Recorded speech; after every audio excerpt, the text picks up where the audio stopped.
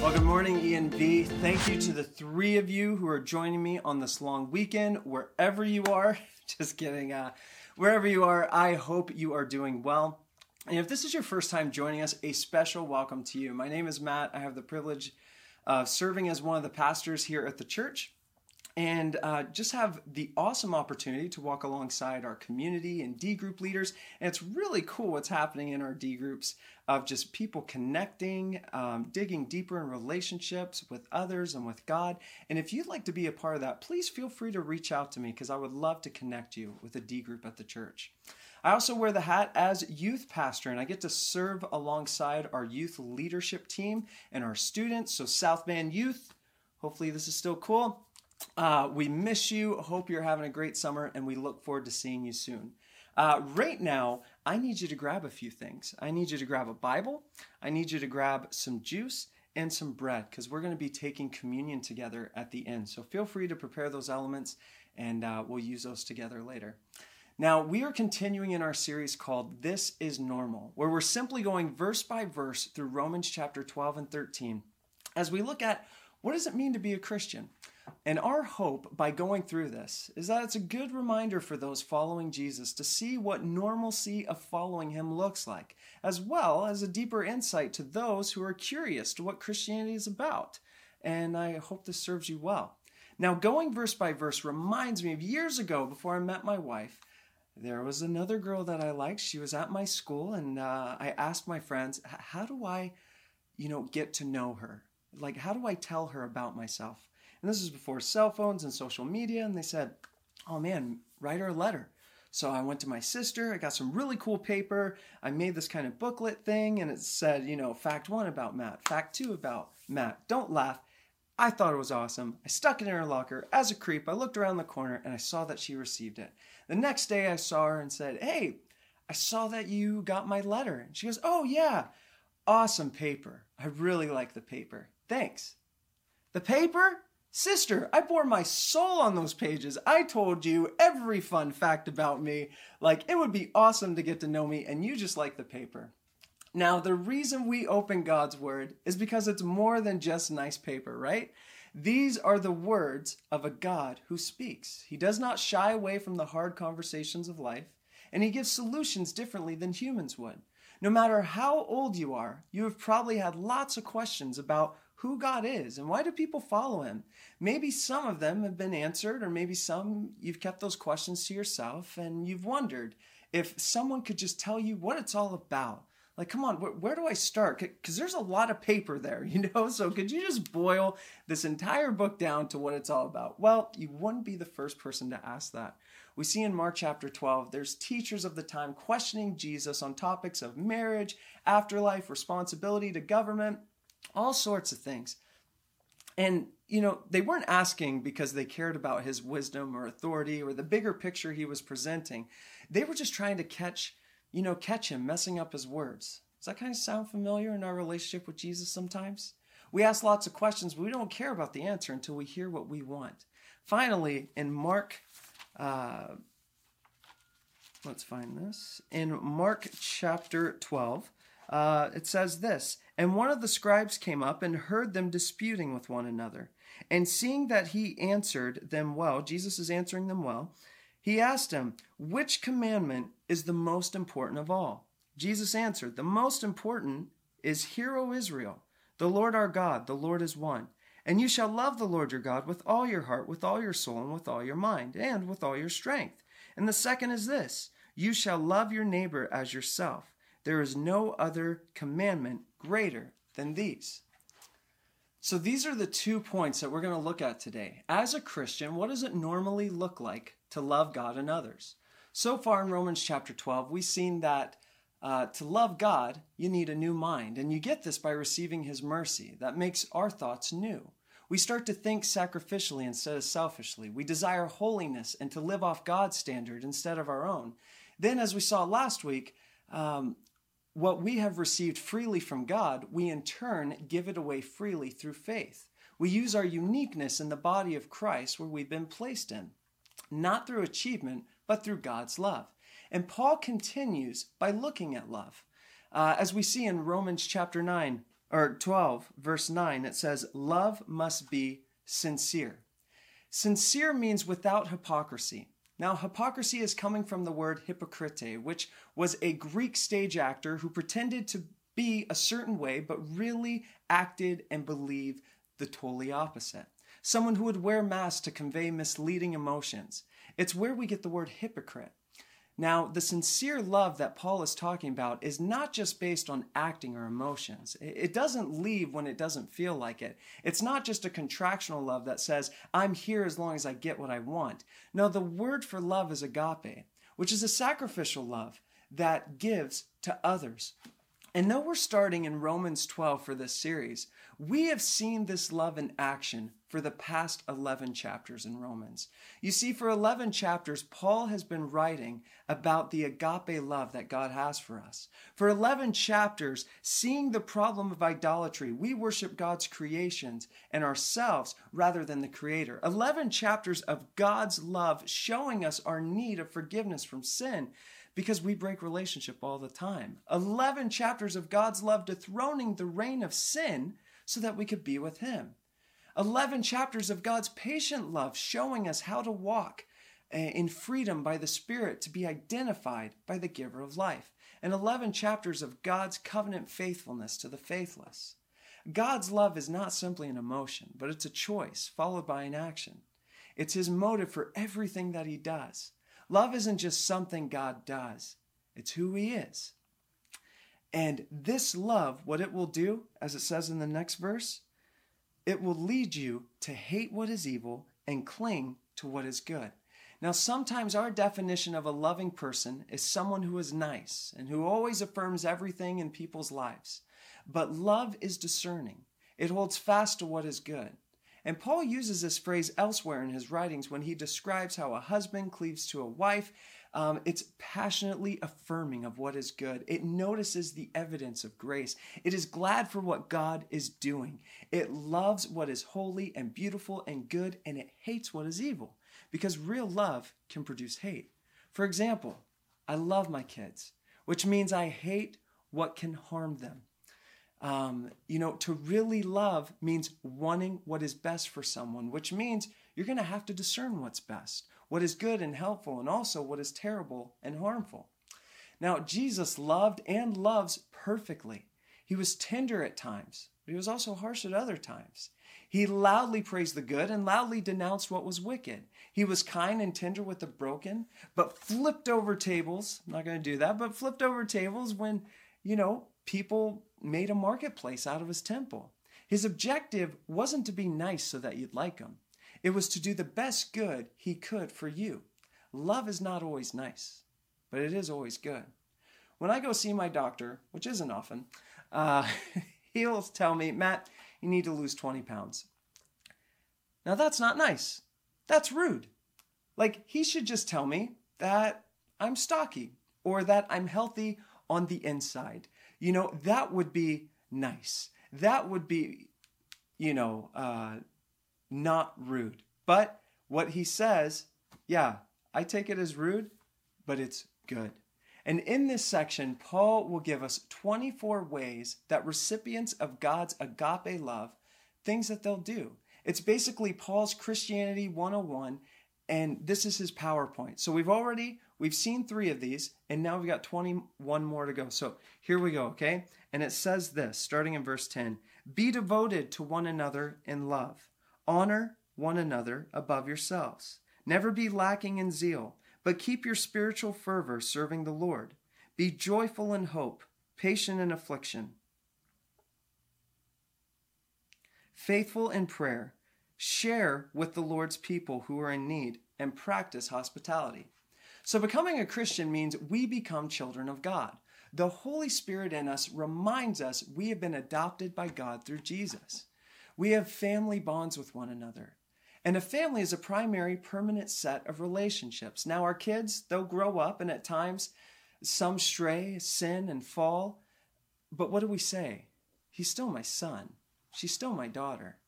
And as families grow up and change, you'll have moments when you realize how different you've all become in some ways. but you're bound by something bigger, by a history, by genetics, and the story of your family. And Paul says, love has bonds like that with other Christians. And this isn't just felt, but it's lived out. Brotherly and sisterly affection. We have been adopted by the same merciful Father. So love like brothers and sisters. And as the verse continues, we see that we can rejoice in hope, be patient when trials come, and be constant in prayer. But as you can tell, Paul's PowerPoint is not just 24 ways to live for your benefit. But no, it's about how we interact with one another, honor one another, love with brotherly affection. So it seems that when he calls us to rejoice in hope, be patient in tribulation, and constant in prayer, he's still talking about how we relate to one another. We take the hope we have that God is renewing all things and apply that hope to one another. Now, this isn't easy because family love is hard, but love rejoices in hope. When you're frustrated by the clear lack of progress of people that you love and the progress they're making towards Jesus, when you're disappointed with that or stressed out, just be hopeful. Rejoice in what you have seen God do in them. Anchor your confidence, not in them and their performance, but in God and his faithfulness. Philippians 1:6 says, "And I am sure of this, that he who began a good work in you will bring it to completion at the day of Jesus Christ." God is working, so rejoice. Find genuine joy from that hope, and be patient in tribulation with one another. Do this in view of God's mercy. Think of how patient he has been with us, how long he has endured our complacency and our sin and our stubbornness and our failures. Think of how he gave us the righteousness of Jesus because we were too helpless to even earn it. Remember his patience towards us so we can be patient in the tribulation that is family relationship with Christians. And when the tribulations come, when the failures come into people's lives that make you lose all hope, pray constantly. We can't change people and we can't fix people, but God does, and God hears prayers. So when we see each other's failures, and we will if we're doing church right, start with hope and prayer and continue in patience. And through choosing love and taking action towards others, we will contribute to the needs of the saints and seek to show hospitality. A book I'm reading, if you haven't read it yet, I'd highly recommend it. It's Rosaria Butterfield's book, The Gospel Comes with a House Key. And in it, she defines hospitality as using your Christian home in a daily way that seeks to make strangers neighbors and neighbors the family of God. She says that hospitable people see their homes not as theirs at all, but as God's gift to use for the furtherance of his kingdom. They open doors. They seek out the underprivileged. They know that the gospel comes with the house key. And she writes about what a huge impact hospitality had on her while she was a professor at Syracuse University. She says this: "Going to dinner at the home of Christians was not highly on my list of longed-for activities. As an out lesbian feminist, a leader of the LGBTQ, writes the recent co-author of a first domestic partnership policy at Syracuse University and a soon-to-be tenured radical, my heart's desire was not to become friends with the enemy. Because Christians seem like a small-minded, uncharitable, immoral bunch. They ate meat. They believed in corporal punishment, violated human and environmental rights at a fever pitch, denied women's rights to choose, and believed that the whole world should fall under the totalitarian obedience of the Bible, an ancient book fraught with racism, sexism, and homophobia. They believed in manufactured superstitions about sin, which I believed, as Freud declared, simply a cultural phobia deeply held by dupes, whose thinking was manipulated by a universal obsessional jerk." Like, wow, really? Have you heard God described like that? It's crazy. But she went to the home of a Christian who had written to her to let her know that an anti-Christian article she wrote wasn't really sound. But it was through their kind hospitality, which included some heated conversations and long-term investments, that she came to a vital faith with Jesus. And we are called to this as a lifestyle with others. This means it's going to increase the grocery budget. It will shape our schedules. It will mean not being conformed to the pattern of this world, which is to busy yourselves with everything except meals and friends and strangers. But in response to what God has done for us, we look for ways to show hospitality, to open up your apartment to people, your deck to the neighbors, your dining room to friends, your family room to the neighbor kids, even opening up your home as a church during this time of COVID, to see everything you have as something given to you by God to push back the darkness around you. Now, Paul's PowerPoint, it doesn't just stop with hospitality. He says in verse 14, bless those who persecute you, bless and do not curse. Notice an assumption here. Christians will be a persecuted people. Now, I don't know about you, but I can tend to think that when Christianity makes our lives harder, that something has gone wrong. I'm not doing it right.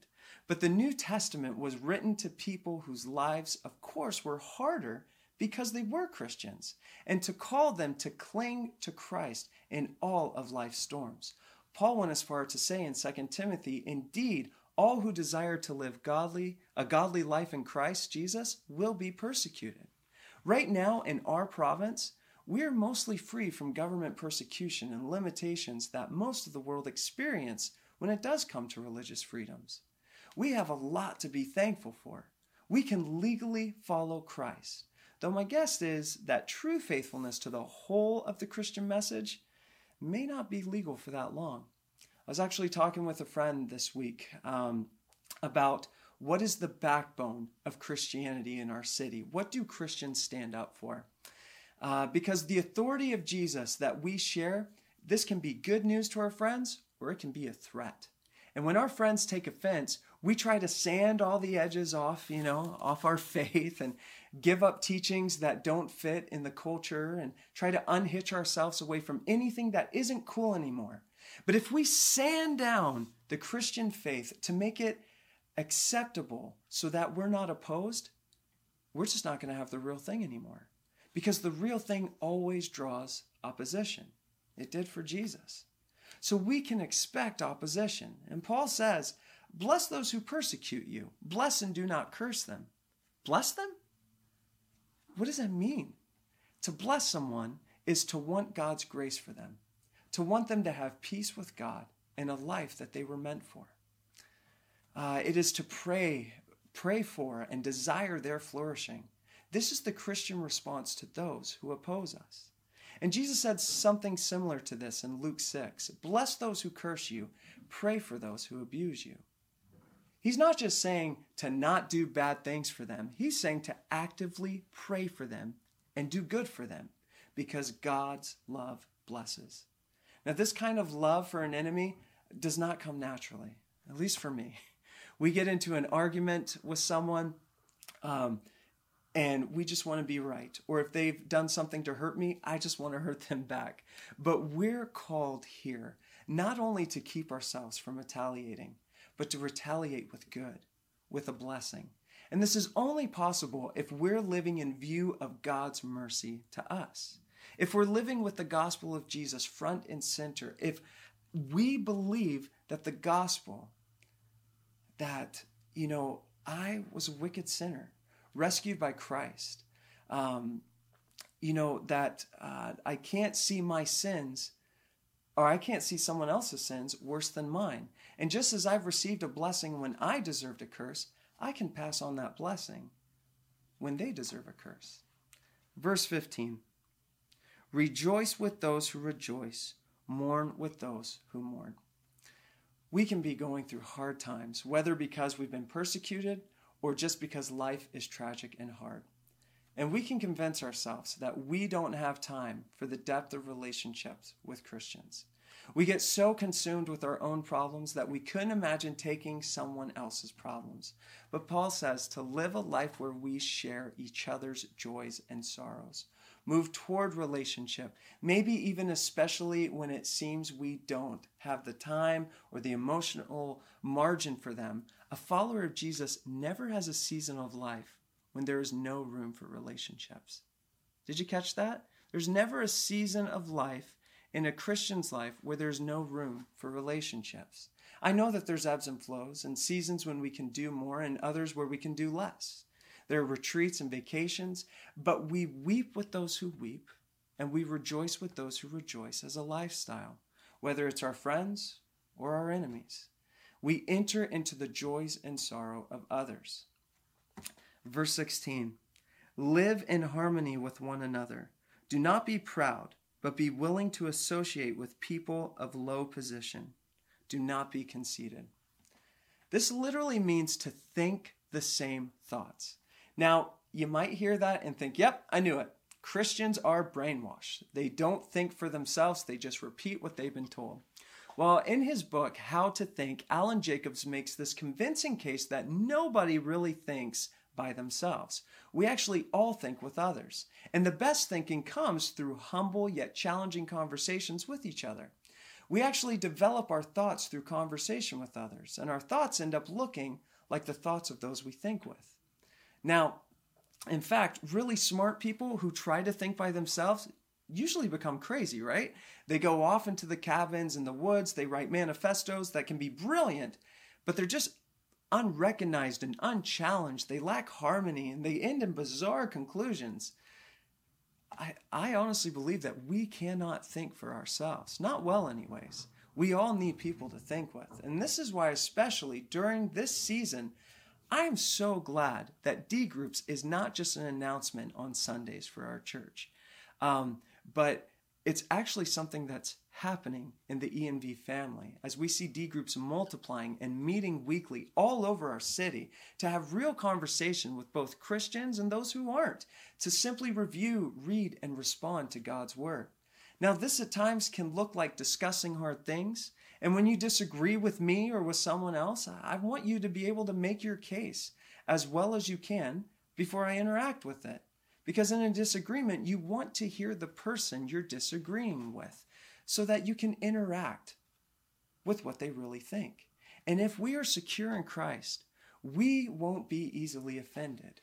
We don't have to protect some other identity or an idol. If I'm humble, I won't be looking for ways to be offended. I won't dig into my pride. Instead, I'm going to be looking for ways to engage with people. Now, this past week in our D group, we were reviewing Pastor Greg's sermon from last week, and we asked the question, what would expressing normal faith look like for you?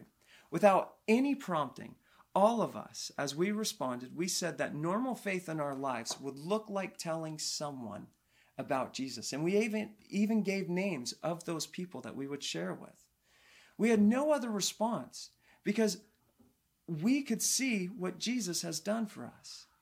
And we want that for others. God allows us to receive his love and then just give it away. Now, Paul ends chapter 12 with these verses. Do not repay anyone evil for evil. Be careful to do what is right in the eyes of everyone. If it is possible, as far as it depends on you, live at peace with everyone. Do not take revenge, my dear friends, but leave room for God's wrath, for it is written, it is mine to avenge. I will repay, says the Lord. On the contrary, if your enemy is hungry, feed him. If he is thirsty, give him something to drink. In doing this, you're going to heap burning coals on his head. Do not be overcome by evil, but overcome evil with good. For this section, I would just look at it as social media.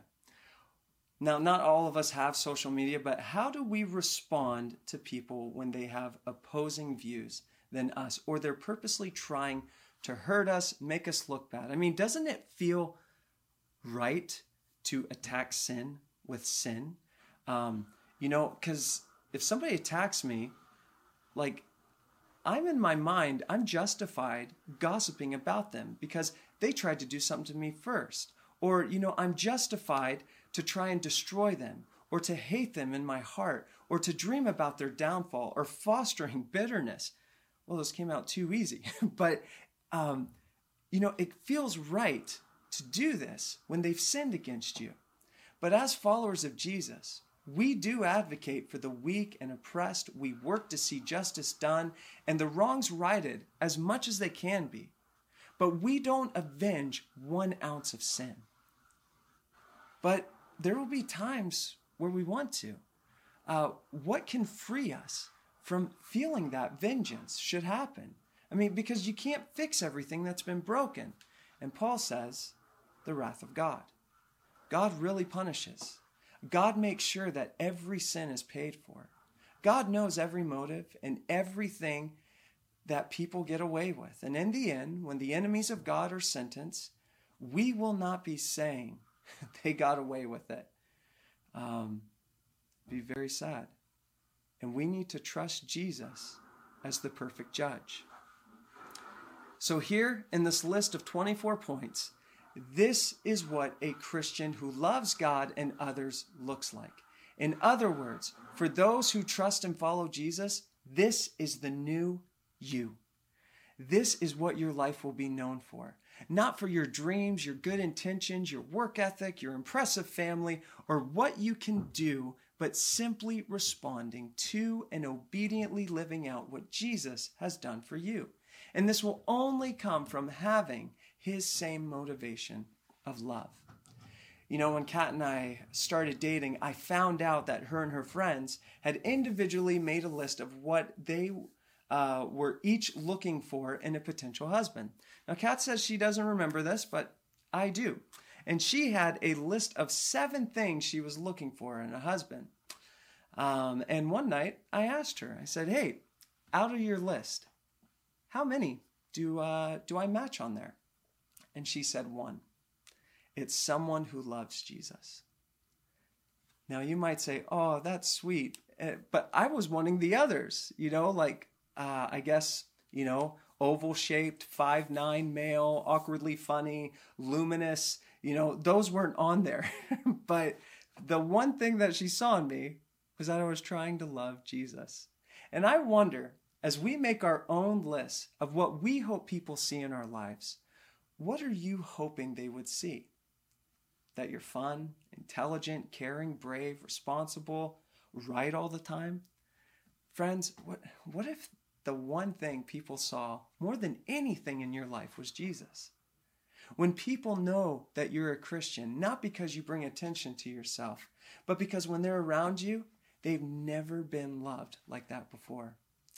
What if in our marriages, it would be hard to notice the unmet expectations in our spouse because you see someone who is wanting to reflect Jesus or someone who needs the grace of Jesus that's also been given to you? Parents, what if you are constantly in awe that your kids care about the world they live in and want to serve it like Jesus? Students, what if Jesus wasn't a secret, but your friends knew the source that actually makes you who you are and makes you great? This list that Paul gives, it's not just a to-do list, but it's an opportunity to reflect what is needed in this world. And it's Jesus. It's interesting. Our chapter concludes today, but the letter continues. And, after we acknowledge that Jesus is a better judge, the next thing that the Apostle Paul talks about in chapter 13 as he continues his letter is that Christians are to submit to governing authorities while following Jesus. I would easily go through that with you right now, but I'm conveniently out of time. But Paul Morgan's going to be bringing that for us next week, and I'm really looking forward to it. So why does Paul give us 24 bullet points on what it looks like to be a Christian? It's simple. It's because there are 24 hours in a day, and every hour I'm kidding. I'm totally kidding. There's 24 because there's 24. These are reminders that when you love God and love others as the new you, it's not going to look like your best efforts. It's going to look like Jesus, the one who is genuine and hates what is evil, clings to the will of the Father, shows us brotherly love, patient in affliction. He is faithful in prayer. He shares with God's people in need. He came for the sick. He practices hospitality. He calls us friends. He prayed for those who persecuted him. Father, forgive them, for they know not what they do. He didn't take revenge. He overcame death with good. Several years ago, a pastor in our city said that the city can give us everything except for Jesus. Isn't that powerful? And the way others will see Jesus is when we love God and love others. This list that Paul gives us is to help us remember how much Christ has forgiven you, how much he has changed us. You know, we're not looking at the old selves. We're looking at the new you through Christ. But you may say, Matt, this may be the new me, but people still get in the way. I mean, that most of this chapter is talking about people. It's not even talking about me. You know, they still get in the way. But the truth is, there is more of a gap between you and Jesus than there is between anyone else and you. The gap between you and Christ was infinite, and he had to die to bridge that gap. And this brings us to communion. This is something that followers of Jesus, what we've been seeing through Romans 12, those who have been changed by Jesus, have a relationship with him. This is a way that we remember what he has done for us. And so if you do not have a relationship with Jesus at this time, I would ask you to not participate in this, but to think of the things that have been talked about, to reach out to someone, hopefully in your D group or at the church, and we can talk through these things. But right now, if you have your bread and you have your juice, these are symbols to just simply represent the God that we serve, the God who loves us more than we will ever know. And so if you take the bread, this represents his body, which was broken for you, not because he lost a bet, not because he was forced to, but willingly broken for you through his son, Jesus Christ. And the juice represents his blood, which covers all of our sins. So when God looks at us, he sees his son. Just like when we're looking at Romans 12, we're not looking to see how awesome we can be. We're looking at how fortunate we are that God loves us and allows us to love others the way he does. And so, as it says in 1 Corinthians 11, "For I received from the Lord what I also passed to you. The Lord Jesus, on the night he was betrayed, took bread, and when he led and gave thanks, he broke it and said, 'This is my body, which is broken for you. Do this in remembrance of me.'" Let's eat together.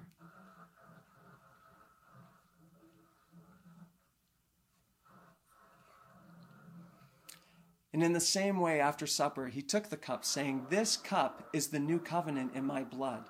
Do this whenever you drink it in remembrance of me.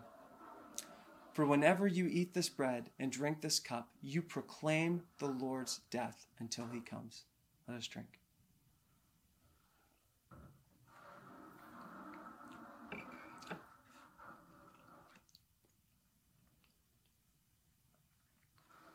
Would you pray with me? Heavenly Father, as your children, as followers and as seekers, would you please teach us what this means? May we see that we cannot do this on our own, but because of you, you have given us life to its fullest. And Lord, yes, there may be opposition, there may be persecution, there may be things that we cannot do on our own, and that's the point. That's the old us.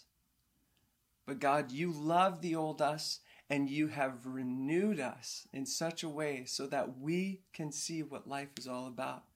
You haven't given up on us. And God, we say thank you. God, would you be with us in our city, in our D groups, in our families, in our friend groups? May they see the new us, not because we're better, we're more disciplined, we know more, but that they would see Jesus. May our city be the most attractive city in the world because it's simply reflecting Jesus, the most beautiful person. God, we love you and we thank you. In Jesus' name, amen. Let's continue in worship. God bless.